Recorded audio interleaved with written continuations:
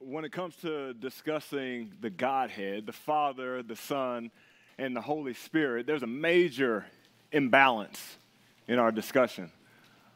You see, when we typically talk about God the Father, we can illustrate how he was the creator of all. We could illustrate that he is the one that we pray to. When we talk about Jesus, the Son, the second in the Trinity, then it's easy to talk about that God came down in the flesh, that he was born of a virgin, that he lived a perfect life, that he died on the cross for our sins, but he didn't just die on the cross. He was buried and resurrected from the grave, and he ascended to heaven. So we can talk about that, but when it comes to the Holy Spirit, I want you to think about something for a second. The last time that you had a theological conversation, a God-based conversation with someone, how much time did you spend talking about the Holy Spirit? Just think about that for a second. Or the last time you had a gospel conversation with someone, how much time did you spend talking about the work of the Holy Spirit today in believers? See, the answer for most of us is not enough, because there's an imbalance. When we talk about God the Father, we're all gung-ho about talking about him. We're all excited about talking about Jesus Christ and the work that he did. But when it comes to the Holy Spirit, especially with sharing the gospel, we get a little silent. Why? Because it's a little weird telling somebody that doesn't understand that God dwells within us, right? That there's a Holy Spirit that's leading and guiding us. That gets a little weird. Either that or we don't know much about the functionality, the role of the Spirit. And so oftentimes we stop at the cross and say that Jesus paid the price for our sins on the cross. And yes, he rose from the grave, and then we put a pause on it. But I think when we share the gospel that way, that we're missing out on a huge element of the gospel, the good news, what's happening now, how God's plan is still being revealed, how it's still being laid out, how it's still being his ultimate plan that he started with from the beginning. But it's through the work of the Holy Spirit. And you see, J.I. Packer in his book, Knowing God, even said this about the Holy Spirit. He said, the doctrine of the Holy Spirit is the Cinderella of Christian doctrines. Christian people are not in doubt as to the work that Christ did. They know that he redeemed men by his atoning death, even if they differ amongst themselves as to what exactly this involved. But the average Christian is in a complete fog when it comes to knowing what the Holy Spirit does. And then you get to this other side where you may not talk about the Spirit, and some people talk about the Spirit too much and have no idea what the Spirit's role and responsibility is. They start conversations off like saying, God told me to do this, God led me to do this, and I'm always like, well, hey, brother, you should be careful, because that might be your flesh just being disguised as the Holy Spirit. You see, as Christians, it's important that we understand the role of the Holy Spirit. We know exactly what the Holy Spirit is designed to do, was put within us to do, because God made it very clear in his word what the Holy Spirit's responsibility is. We don't have to guess. We don't have to wonder. He tells us exactly what it is, and we need to make sure that our understanding of the Holy Spirit is aligned with what the Bible says the Holy Spirit does, which is part of God's plan for redemption. And we need to also see the gift of having the Holy Spirit in our life. You see, as I mentioned, we don't think about the Holy Spirit enough. But think about this for a second. Without the Holy Spirit, we can't seek God. Without the Holy Spirit, we don't have a desire to know who God is. Without the Holy Spirit, we don't get wisdom to live out life how God has told us to live out life. Without the Holy Spirit, we don't have sanctification. We can't be more like Christ every day in our life. And here's the kicker. Without the Holy Spirit, we have no assurance that we belong to Christ, according to Romans 8:9. No assurance. We just have to guess. But God has given us the Holy Spirit within us to provide fruit in our life for us to have that assurance that we belong to God. So as Christians, we need to have that clear understanding and understand how the Holy Spirit is working through our lives. And Jesus helps us understand exactly what that work is that the Holy Spirit does, so that when we understand the Holy Spirit, we can talk more about it. And when we really understand the work of the Spirit, we shout it from the rooftops. Every time we're in a gospel conversation, we're talking about the Spirit, because without the Spirit, you and I aren't able to follow Christ. And so it's important that we understand and know the role of the Holy Spirit, and we know according to God's word what the Holy Spirit is. Because Jesus tells us, as we get ready to open up in John 16, that having the Holy Spirit within us is far more valuable than having him on earth. Do you realize that? Like, he's saying, I should go. And I got something that's even better than having Jesus here in the flesh. He's saying the Holy Spirit that's going to come is much more advantageous to you to continue doing the work that I'm calling you to do. That's exciting news, guys. So let's open up the word to John 16. We're going to start in verse 5. And since you guys like to take on whole chapters here, I'm going to read it in chunks. We're going to go verse 5 through verse 15. And then we'll work our way through as we get to the following points. John 16, verse 5 starts off this way. It says, "But now I'm going to him who sent me, and none of you ask me, where are you going? But because I have said these things he's referring to the persecution that he just talked about, ending chapter 15. Because I have said these things to you, sorrow has filled your heart." So right now, the disciples, they can't even listen to what Jesus is saying, because he's saying, like, look, there's going to be persecution. You're going to suffer for your faith. And so this has them all discombobulated right now. It's like, wait, what? What do you mean I'm a suffer? I thought this was all good. Like, you were coming to save us. Now you're saying I'm a suffer if I follow you? So they're thinking about themselves right now. Verse 7, he says, "Nevertheless, I tell you the truth. It is to your advantage that I go away. For if I do not go away, the Helper will not come to you. But if I go, I will send him to you. And when he comes, he will convict the world concerning sin and righteousness and judgment. Concerning sin, because they do not believe in me. Concerning righteousness, because I go to the Father, and you will see me no longer. Concerning judgment, because the ruler of this world is judged. I still have many things to say to you, but you cannot bear them now," right? So he's giving them this, and they can't even understand it. And so he's saying, you can't bear what more I'm going to give you. He says, "But this," in verse 13, "when the Spirit of truth comes, he will guide you into all truth. For he will not speak on his own authority, but whatever he hears, he will speak, and he will declare it to you the things that are to come. He will glorify me." So the Spirit, when the Spirit comes, there's a job description. There's a job summary for you. You want 2 words? What is he going to do? He's going to glorify Christ. That's the role of the Spirit. If we had to put a summary of it, we'll get down to more detail. But his role is to glorify Christ. That's what he's coming to do. "For he will take what is mine and declare it to you. All that the Father has is mine. Therefore, I said that he will take what is mine and declare it to you." And so as we end that little section right there, it's important for us to understand the Trinity, the alignment of the Trinity that's right there. Because Jesus is saying, everything that the Father is giving me, I'm going to give to you through the Holy Spirit. So all of us are in unison together. We're all united in everything that we're talking about. The Spirit that is within all of us as Christians, as believers, is the same thing that God the Father is instructing Jesus to do according to God's will. It's the same thing that Jesus was doing on earth, and now we get to do in the Spirit. And so there's alignment. Speaking of the Trinity there. But it's important that we understand how we get the Holy Spirit. How does it come to us? And that starts in verse 7. Verse 7 says, "Nevertheless, I tell you the truth. It is to your advantage that I go away. For if I do not go away, the Helper will not come to you.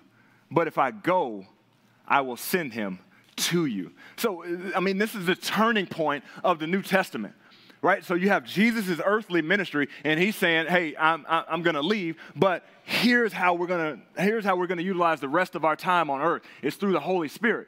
It's no longer through Jesus being in person in the flesh.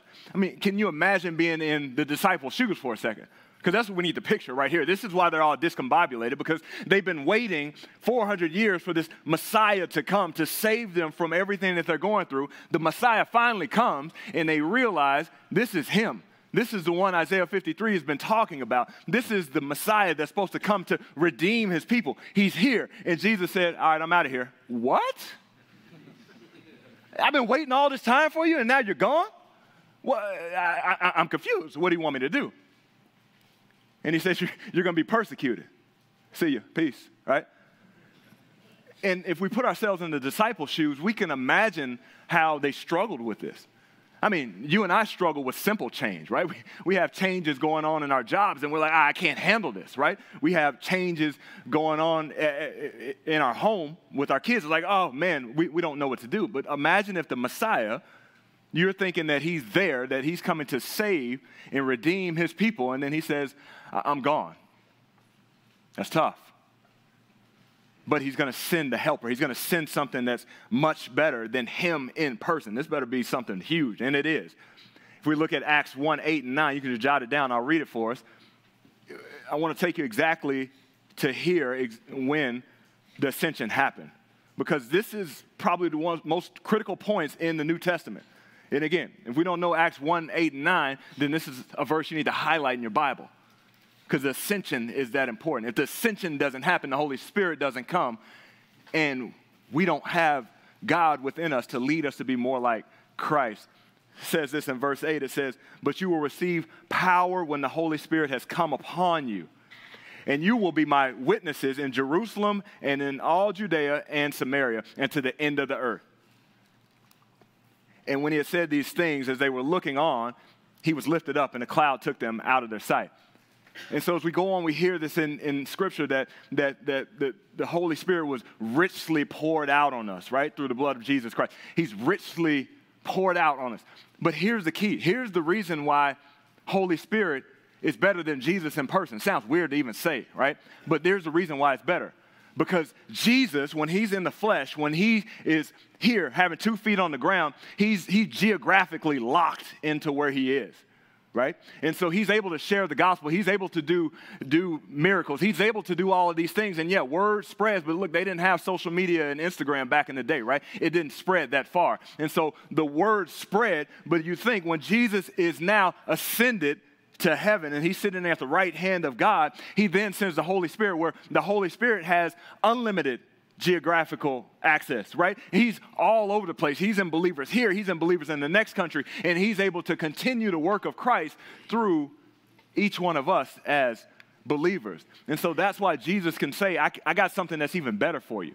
Because you think it was good having me here. I'm going to send the Holy Spirit, and he's going to proclaim to the ends of the earth. He's going to continue to proclaim the good news of the gospel and keep going. Talk about scalability. I mean, that's scalability at its finest right there, right? Right? Scaling across the ends of the earth, consistent through each individual believer. But we need to understand, again, my point in the beginning was understanding the work of the Holy Spirit. And we see that in verses 8 through 11. It tells us exactly what the work of the Holy Spirit is, right? It says he is convicting the world concerning sin, righteousness, and judgment. And then you drop down a few verses in verse 13. It says he will guide you. So sin, righteousness, judgment, and he will guide you, right? So those are the things of the Holy Spirit, and we need to understand how he works within our life. And so that brings us to point number 1 this evening, and I wrote it down this way. We need to biblically examine the Spirit's work in your life. Biblically examine the Spirit's work in your life. You see, because we can always get these feelings of, I think God is leading me to do this. I think God is leading me to do that. But we need to always come back to Scripture and say, does this line up with what Jesus said the Holy Spirit will come to do? Because he gives it to us very clearly. He has a specific plan for the Spirit on this side of the cross. And we can refer back to that in the Word to find out. I was a little late to the game on this, but one of the biggest investments, or best investments, I should say, I got into probably within the last year is getting a Ring doorbell. That thing is awesome. Because I don't even have to be there half of the time, and I think it prompts me to be lazy because I don't go to the door anymore. I just check on my phone while sitting probably a few feet from the door.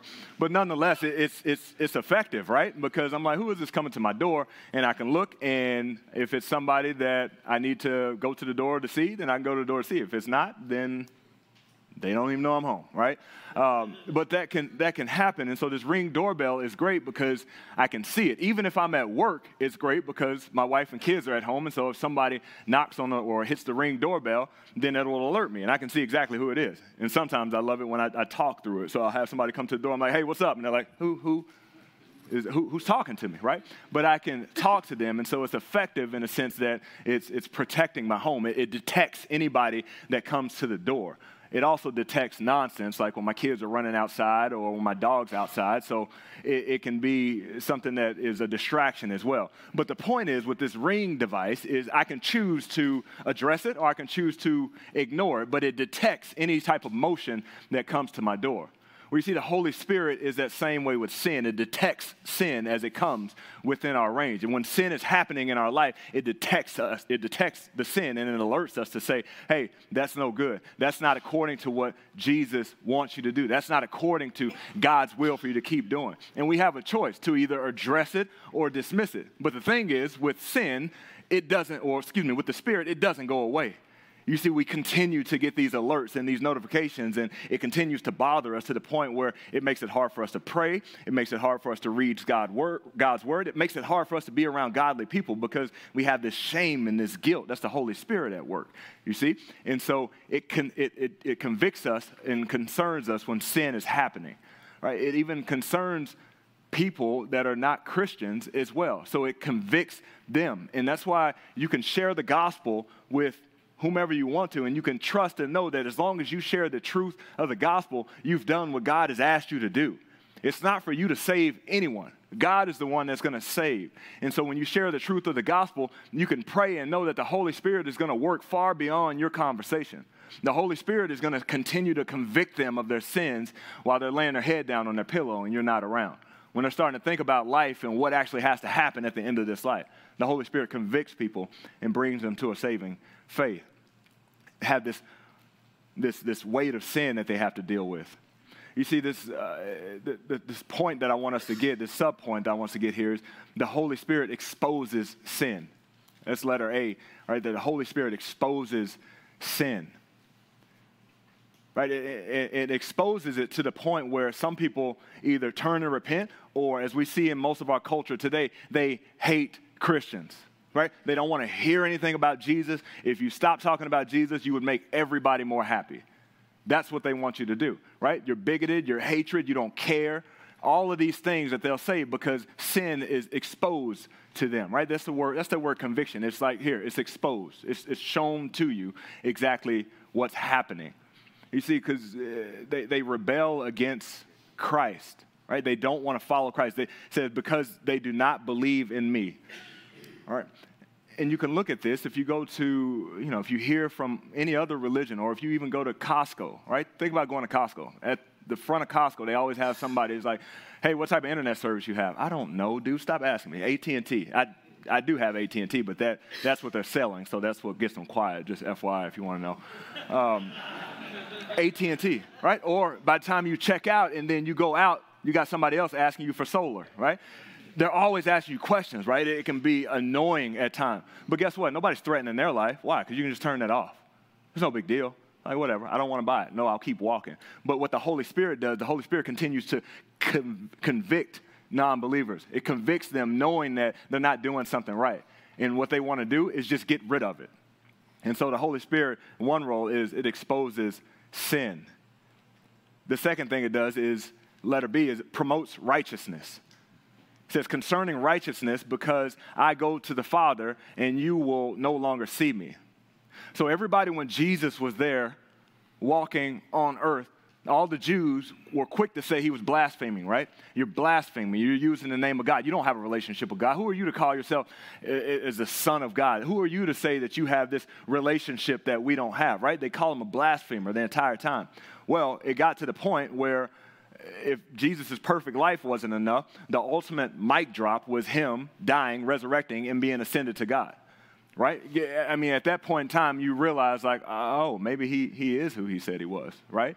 And so that whole point, like when he died and he showed that all that righteousness that he had was true, then all of a sudden now he convicts people of righteousness because everything that he said is true, right? And the righteousness, when we think about righteousness, it only comes from God. It's only through Jesus. And there's only one standard when it comes to righteousness.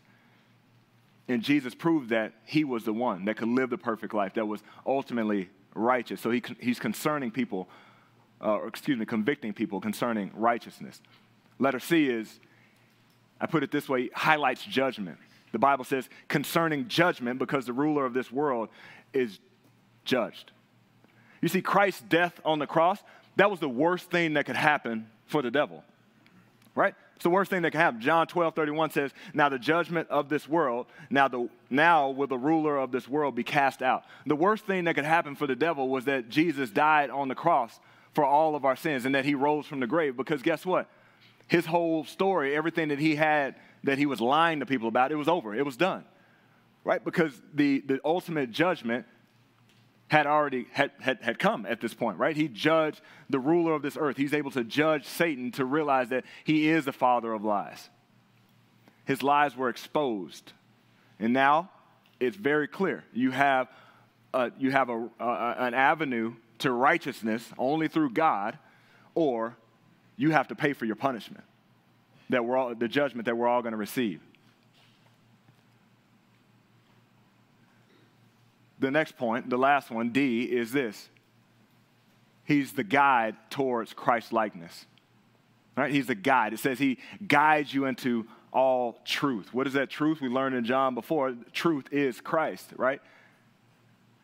And so this reminds me of me teaching my daughter how to ride a bike. And what I'm so thankful for nowadays is they have these like extended handles that I can just hold here instead of bending over and holding the bike seat for her. But while she's learning how to ride the bike, I can hold this handle and I can control a lot of what she's doing. I can guide her in the right direction. And so right now she's riding the bike and she's working on turning left and right. And sometimes she even takes her hands off the handlebars. I'm like, that's not smart. You can't do that. But I'm guiding her, right? And so she makes silly decisions, but I'm still guiding her where she needs to go. And that's the illustration. That's the point of what Jesus is doing, or the Holy Spirit is doing for us. He's guiding us throughout our life. Yes, we can turn it left and right. We can make bad decisions, but ultimately when we have the Spirit indwelled within us, he's guiding us to be more like Christ. When Christ left this earth, he sent the Holy Spirit, and now we all are made in the image of God. We all have this Christ-likeness that we're continuing to be more like Christ each and every day. And so that is why it is more advantageous for us to have the Holy Spirit, even more so than Christ. And so it's important now as we look at all of these four roles of the Holy Spirit as Jesus gives us, asking yourself, how is the Spirit working in your life?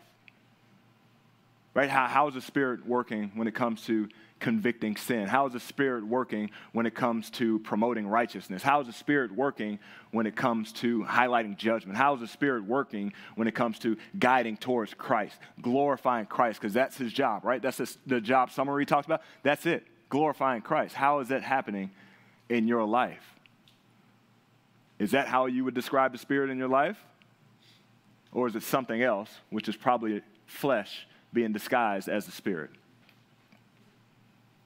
Questions you can ask yourself when thinking about that is, how much are you relying upon the Bible, God's word, that we can know exactly what he's calling us to do in this life? How much are you relying on the Bible to weigh your decisions? How much are you praying that God's will would be done over your will? Right? How much are you involving other men to speak truth in your life? Because guess what? The way that we can really understand what the Spirit is trying to lead us towards is involving other Christian, godly men that can also pray for you, that can also look at God's word, that can also help lead you to a way that is glorifying Christ. A big red flag of us avoiding the Spirit is when we try to make decisions on our own. We try to make decisions in a vacuum and say, this is what God wants me to do. Well, if it's what God wants you to do, then ask other people, involve other brothers in Christ. That'll help you make a decision that God wants you to make. because we must understand that at the same time that the Holy Spirit is working within us, that Satan is doing his very best to distract us and get us off track. And he's very deceptive, very cunning when it comes to that. 2 Corinthians 5:20, as you all know this passage, we are Christ's ambassadors, right? Christ's ambassadors, that's who we are here on earth. We are representation of Christ here on earth. The Spirit gives us everything that we need to be more like Christ. We don't need prophets. We don't need miracles. We don't even need, right now, Jesus in the flesh, because Jesus said it's more important, it's more advantageous that I send the helper to you, right? That's indwelt in all believers, leading and guiding them to truth. But if you're like me, you're probably looking at a lot of the Spirit's promptings, and it can be nerve-wracking. Right? It's like, I don't really want to do that. And we can easily try to convince ourselves not to do something that the Spirit is convicting us to do. It's easy to do because a lot of the things that the Spirit convicts us to do is uncharted territory. It's scary, and that's the whole point, because it requires us to lean upon the Spirit and trust that God is the one that's doing the work. Right? But Jesus makes this point in our passage, going back to verse 16. It says that he says we can have a promise. He gives us a promise that we can have permanent joy regardless of whatever we're about to face, regardless of whatever circumstance that you're in now. The Holy Spirit can give you permanent joy. Let's take a look at verse 16 and read a little bit about that. Getting back to our passage. Verse 16 says, "A little while you will see me no longer. And then again, a little while, you will see me." So he's talking right there about his death and then his resurrection. You won't see me, and then you will see me. Some of his disciples said to one another, what is it that he says to us? A little while, and a little while, you will not see me. And again, in a little while, you will see me, and because I'm going to the Father. So they were saying, what does this mean by a little while? We don't know what he's talking about. So again, realize we understand this because we have all of Scripture. We know what's about to happen. The disciples are sitting there like, what are you talking about? It doesn't make sense, right? So there's this confusion. But in verse 19, Jesus knew, of course he knew, that they wanted to ask him. So he said to them, is this what you're asking yourselves? What I meant by saying a little while, and you will not see me, and again, in a little while, you will see me. Then he clarifies it a little bit. Truly, truly, I say to you, you will weep and lament, but the world will rejoice. You will be sorrowful, but your sorrow will turn into joy. When a woman is giving birth, she has sorrow because her hour has come. But when she has delivered the baby, she no longer remembers the anguish for joy that a human being has been born into the world. So also you will have sorrow now, but I will see you again, and your hearts will rejoice, and no one will take your joy from you. In that day you will ask nothing of me. Truly, truly, I say to you, whatever you ask of the Father in my name, he will give it to you. Until now you have asked nothing in my name. Ask and you will receive, that your joy will be made full. So Jesus ends there by saying that, look, yeah, you haven't asked anything in my name, but when I leave, if you believe in me, then the Father is going to love you, and you're going to have full access to the Father. Just as I have access to the Father, you're going to have that access to the Father, and you can ask the Father, and he says you won't need to ask through me, is what's going on. And I've flown countless amount of times in my life, but I do remember there was one flight. It was in the fall of 2005 where I thought I was going to die. I thought that was my last day on earth because there was a lot of turbulence on this flight. And I'm coming back from New York back to Texas. Somehow or another, they end up putting me on a regional jet, those little small planes that I can't fit in, and it just gets tossed and turned everywhere. Yeah, I'm on that for 3 hours. And so the reason that I literally thought I was going to die that day is because there was so much turbulence and the plane was just bouncing up and down. But the main reason that I was most concerned for my safety is because the pilot was silent through all of it, right? And so if the pilot doesn't say anything, I'm thinking, dude, you're just as scared as I am. And we got a problem here because you're flying the plane. So that's what gave me most concern, because I've been on flights with more turbulence than that, you see. But typically the pilot will come on and say, hey, we're about to hit turbulence for about 5 minutes. Just buckle up, and once we get through that, it'll be smooth sailing. Right? And so that gives me the comfort to know that, look, he knows what's going on. He knows what's about to happen. He's telling me in advance so I can prepare myself. So when it happens, I can know that, look, I'm not going down because he told me this was going to happen. Right? If the pilot is silent, I'm concerned. If he's telling me everything before it happens, I think he has control of what's going on.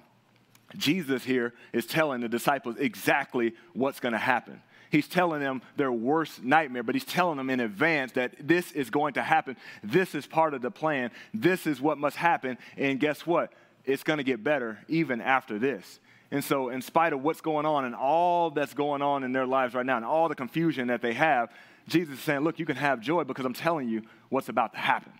And that's not even the worst thing, because in the end, I will overcome that. And so in spite of whatever you're going through in your life right now, or whatever turbulence is happening, you can know in the end that Jesus told us everything that we're going through now, as far as in this world, was bound to happen. All the persecution, all the tough times, all the pressing down on Christianity and followers of Christ, it was going to happen. And so we too can trust that God's in full control and it's going exactly according to plan. And that's our second point this evening, is we can have joy knowing God's plan is perfectly on track.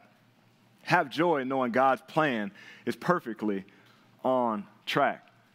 Jesus had to die. That was part of it. Jesus came, born of a virgin. He lived a perfect life. He had to die on the cross in order to be raised from the dead, in order to defeat death and be resurrected from the grave, and then be ascended to the right hand of the Father. All of that had to happen. God told us everything that was going to happen. Therefore, when it happened, we didn't have to be worried. We didn't have to panic.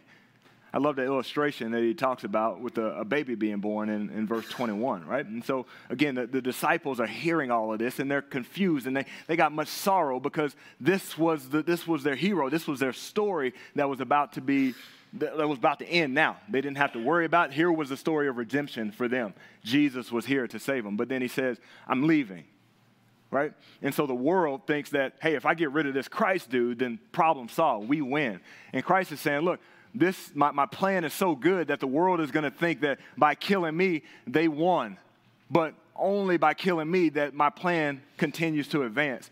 And by killing me and letting me resurrect from the grave, I then can send the Holy Spirit that's going to make things even worse for the world, because I'm going to have believers all over the place continuing to promote Christ. So you think if one person convicted a lot of sin, just imagine all the believers in the world being indwelt with the Holy Spirit continuing to convict sin.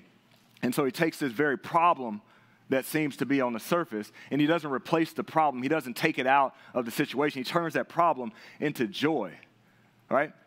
And he tells us that all of this is going to happen. Acts 14:22, he says, through many tribulations, we must enter the kingdom of God. Okay? So all of the tribulations that are going to happen in life, all the things that are going to be tough in this life, they're supposed to happen. They're going to happen. They have to happen in order for us to enter the kingdom of God.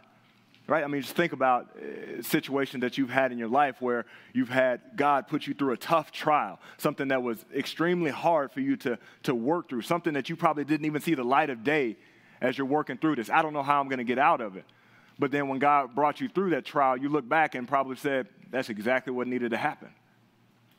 Right? God got my attention exactly how he needed to get my attention because of whatever that trial was. It could be a job situation, right? You could have a change in your job, or you can be unemployed right now. And on the surface, from a worldly standpoint, it's like, man, this is not supposed to be right. I'm supposed to be providing for my family. I'm supposed to be doing all this. Yeah, that's your job and responsibility, and you should be on the hustle to figure out the job situation. But at the same time, God may have stripped something from you that was an idol for you. He might have stripped something for you to show you that, look, I need you to spend more time talking about me and spending more time with me.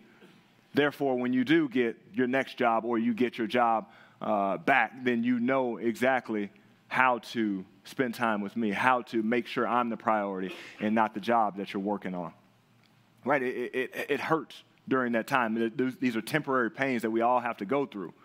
But again, the Holy Spirit, God, continues to guide us and use those things to allow us to have a better relationship with him and to know and remember that this is God's plan. It's right on track.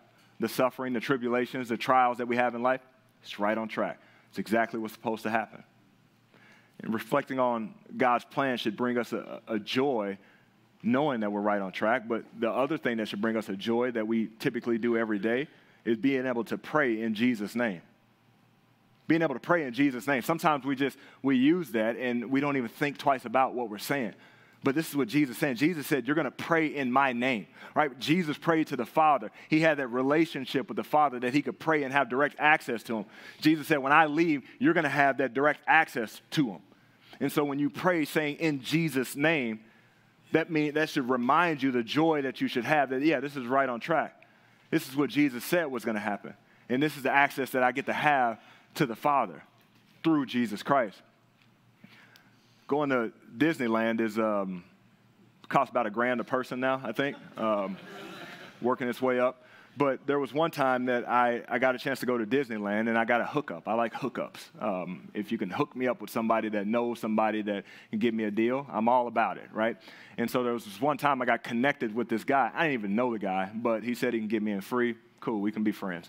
I got a family that's coming. So I met him up there. I got connected with him, and literally he walked up, and we shook hands, and I met him for like 5 minutes, and he walked me up to the gate, and he showed a card like this and said, "They're with me." And the lady scanned his card, and they said, "Okay, you're all good. Go in, have fun." And I'm just looking like, who in the world is this dude? Like, we need to be friends, and I tried to be friends. I tried to keep texting him, but he never texted me back after that, so... It was a one-time thing, but anyway, it was like, it reminded me, that story, of who I knew. I had full access to Disneyland, to California Adventure, to all of that because of who I knew. If I go in there by myself, I got to open up the bank account, pretty much. I got to open up savings account, really, to get in there. But it's because I had access. I had all access through somebody else that had the connection there. And so that's that picture that we have with Jesus. We have connection to the Father because of Jesus Christ, because of the work that Jesus Christ did, because of the relationship that Jesus Christ had. We can have access to the Father just like he did. And so he's telling us we should pray in Jesus' name. And so even when you're praying in Jesus' name, that should bring you joy every time you get to say that, because you are praying to the Father, to Jesus. And on top of that, Hebrews 7:25 tells us that Jesus intercedes for us in addition to that, right? And so with Jesus leaving, we no longer get his place as praying to the Father and having that direct access. He's sitting at the right hand of the Father, interceding for us. That's good news. It's good news that we get to hear and that we get to understand on this side of the cross. We have that relationship now. Getting back to our passage, verse 25, as it concludes this chapter, Jesus clarifies even more, right? He says in verse 25, "I said these things to you in figures of speech. The hour is coming where I will no longer speak to you in figures of speech, but will tell you plainly about the Father. In that day you will ask in my name, and I do not say that you will ask the Father, and I do not say to you that I will ask the Father on your behalf. For the Father loves you because you have loved me and have believed that I came from God." There's that example again of us being able to have that direct access. Verse 28, he makes it very clear for them because they're still not understanding. He says, "I came from the Father, and I have come into the world, and now I'm leaving the world and going to the Father." And his disciples said, "Now you are speaking plainly and not using figurative speech. Now we know all things and do not need anyone to question you. This is why we believe that you came from God." Jesus answered them, "Do you now believe?" And he's questioning a shallow belief, right? It's sort of like you sure you believe? Because in verse 32, he says, this is what's going to happen. "Behold, the hour is coming. Indeed, it has come when you will be scattered, each to his own home, and will leave me alone. Yet I am not alone, for the Father is with me. I have said these things," everything that he talked about in this chapter, "I've said these things to you so that in me you may have peace. No worries, not afraid of anything. In the world you will have tribulation, but take heart, be of good courage, have confidence. I have overcome the world." And so God wants us to understand that he is the one that has overcome the world. We can have peace, right, in everything that we can do. And we can have confidence that God is victorious in the end through all of this. And so as we're working as ambassadors for Christ, we should look at the Spirit's work in our own life and within the world and have peace and have confidence in what God's plan is. And that's our final point this evening is let the Spirit's work remind you of Jesus' ultimate victory. Let the Spirit's work remind you of Jesus' ultimate victory.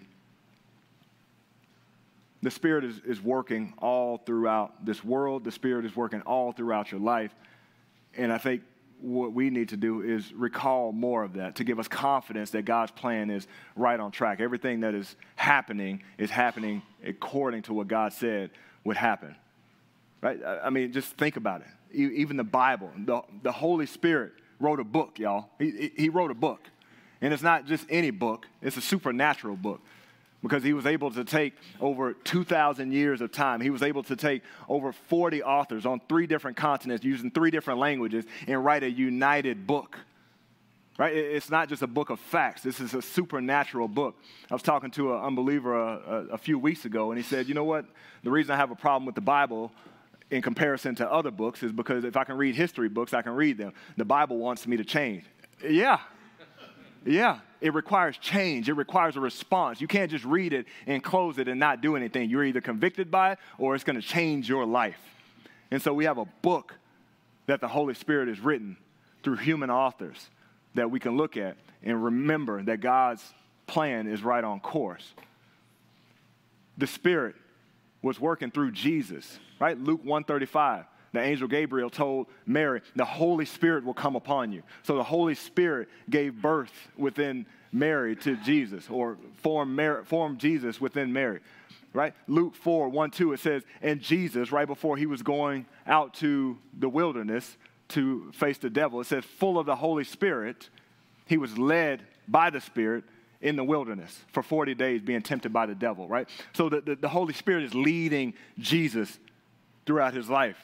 Right? Romans 8:11. If the Spirit of him who raised Jesus from the dead dwells in you, he who raised Christ Jesus from the dead will also give life to your mortal bodies through his Spirit who dwells in you. So that same Spirit that brought Jesus to life, that same Spirit that allowed Jesus to live the perfect life, the same Spirit that rose Jesus from the dead dwells within all of you as believers of Jesus Christ. Somebody's got to say amen to that. Amen. The same exact Spirit is working within all of us. That should bring us great joy. Great joy, brothers. Here's the other thing. The Spirit illuminates our minds, right? There's a fancy word. It illuminates our minds. It enlightens our minds. And here's how we can see this. Every time you read the Bible, it doesn't matter how many times you read it, you always come across something that you're like, I missed that last time. No, you didn't miss it. It's because the Holy Spirit didn't illuminate your mind in order for you to see it. And so every time you read the Bible, the fact that you can never read the entire Bible and know everything about it is a miracle. It's a work of God. And it's the Holy Spirit that should remind us, that should bring us great joy every time we uncover some new truths about the Bible. It should make us smile because that's the Spirit working within us. Right? I mean, even look where the Spirit is taking you in your life. You're gone from being dead in your sins, right, to being made alive, to being sanctified, to being more like Christ than you were a month ago, a year ago, and depending on how long you've been saved, decades ago, right? You can look and see this progress in your life. It's not you. Let me just tell you, it's not you. You didn't just get smart. Right? The Holy Spirit has allowed you to grow to be more like Christ. Remember, that's the job summary of the Holy Spirit, to glorify Christ. And he's done that in your life. So we need to think back in our own life and realize how big of a miracle it is to change who we once were, destined for hell, pleasing ourselves, to have a life that's full of pursuing God, pursuing Christ above all other things. That just didn't happen. That was a miracle that happened that should bring us great joy, remembering the work of the Holy Spirit. See, Jesus gives us these warnings to give us peace, right? We also can see the work of the Spirit that should give us comfort that God is in full control over everything that's going on. Deep sea divers are interesting characters first to want to even do that, but deep sea divers have a unique job, right? They go to try to find the depths of the ocean and see what's down there below. I can look just by Googling stuff, but they want to do it. They want to go down there and see. But one thing that's interesting about deep sea divers is as they are down there, there's one thing that's more important than anything else that's going on in their life, and that's that oxygen tank that they have on the back. You see, because if they don't know how to use the oxygen tank or they lose connection with the oxygen tank, life is pretty much over for them unless they can find their way to the top without using the oxygen tank. Because you see, we're deep sea divers, and ourselves, all of us included, that's a foreign world. We're not made to survive in the water. And so they need to, in order to survive, be able to take a resource from a different world outside of the water and bring it down in there in order to survive, right? And that's how the Holy Spirit works in our life. He works as an oxygen tank for us, right? Because we're not able to survive in this life as Christians unless we have a source from above that is providing everything that we need to get by in this life. And so if we don't know how to use our source that we're getting from above, or if we get disconnected with that source from above, we can't live this life as Christians. We can't survive here. This is not our home. This is a foreign place for us. And so we need that oxygen, so to speak, that Holy Spirit that comes from above, that dwells within us in order to know how to live this life to be more like Christ. So I want us to think about that as we think about the role of the Holy Spirit, is know the Spirit's role that's in your life, right? And let him work through you, how God has designed him to work through you. And you can have much joy knowing that God's plan is right on track, working through the Spirit in your life as he's designed it to be. Let's pray. God, thank you so much for the Spirit. Thank you that we can have the Spirit that guides us to be more like Christ. Lord, if we did not have the Spirit, which is such an important conversation when we think about the gospel, when we think about your redemptive plan, the Spirit has to be talked about. The ascension has to be talked about. Without the ascension, without the Spirit, we don't know how to seek you. We don't know how to be like you. We don't know how to even desire you. We don't know how to grow in wisdom and holiness or Christ-likeness. And Lord, so I pray that we can understand the Spirit more, that we would be more engaged, more excited about the Spirit, and having conversations about the importance of the Spirit and how it is crucial and necessary that we have him indwelling within us to live a life according to your plan. So, Lord, thank you for the study. Thank you for Jesus, his life and his ministry. Thank you that he was all-knowing, all-powerful, and able to tell us everything that was going to happen so that we can have a peace and a confidence to know that he will be victorious in the end. So, Lord, thank you for your word. Thank you that we can pray at the end of every prayer in Jesus' name because you've allowed us to do so, which is a gift from you. So we thank you and love you in Jesus' name. Amen.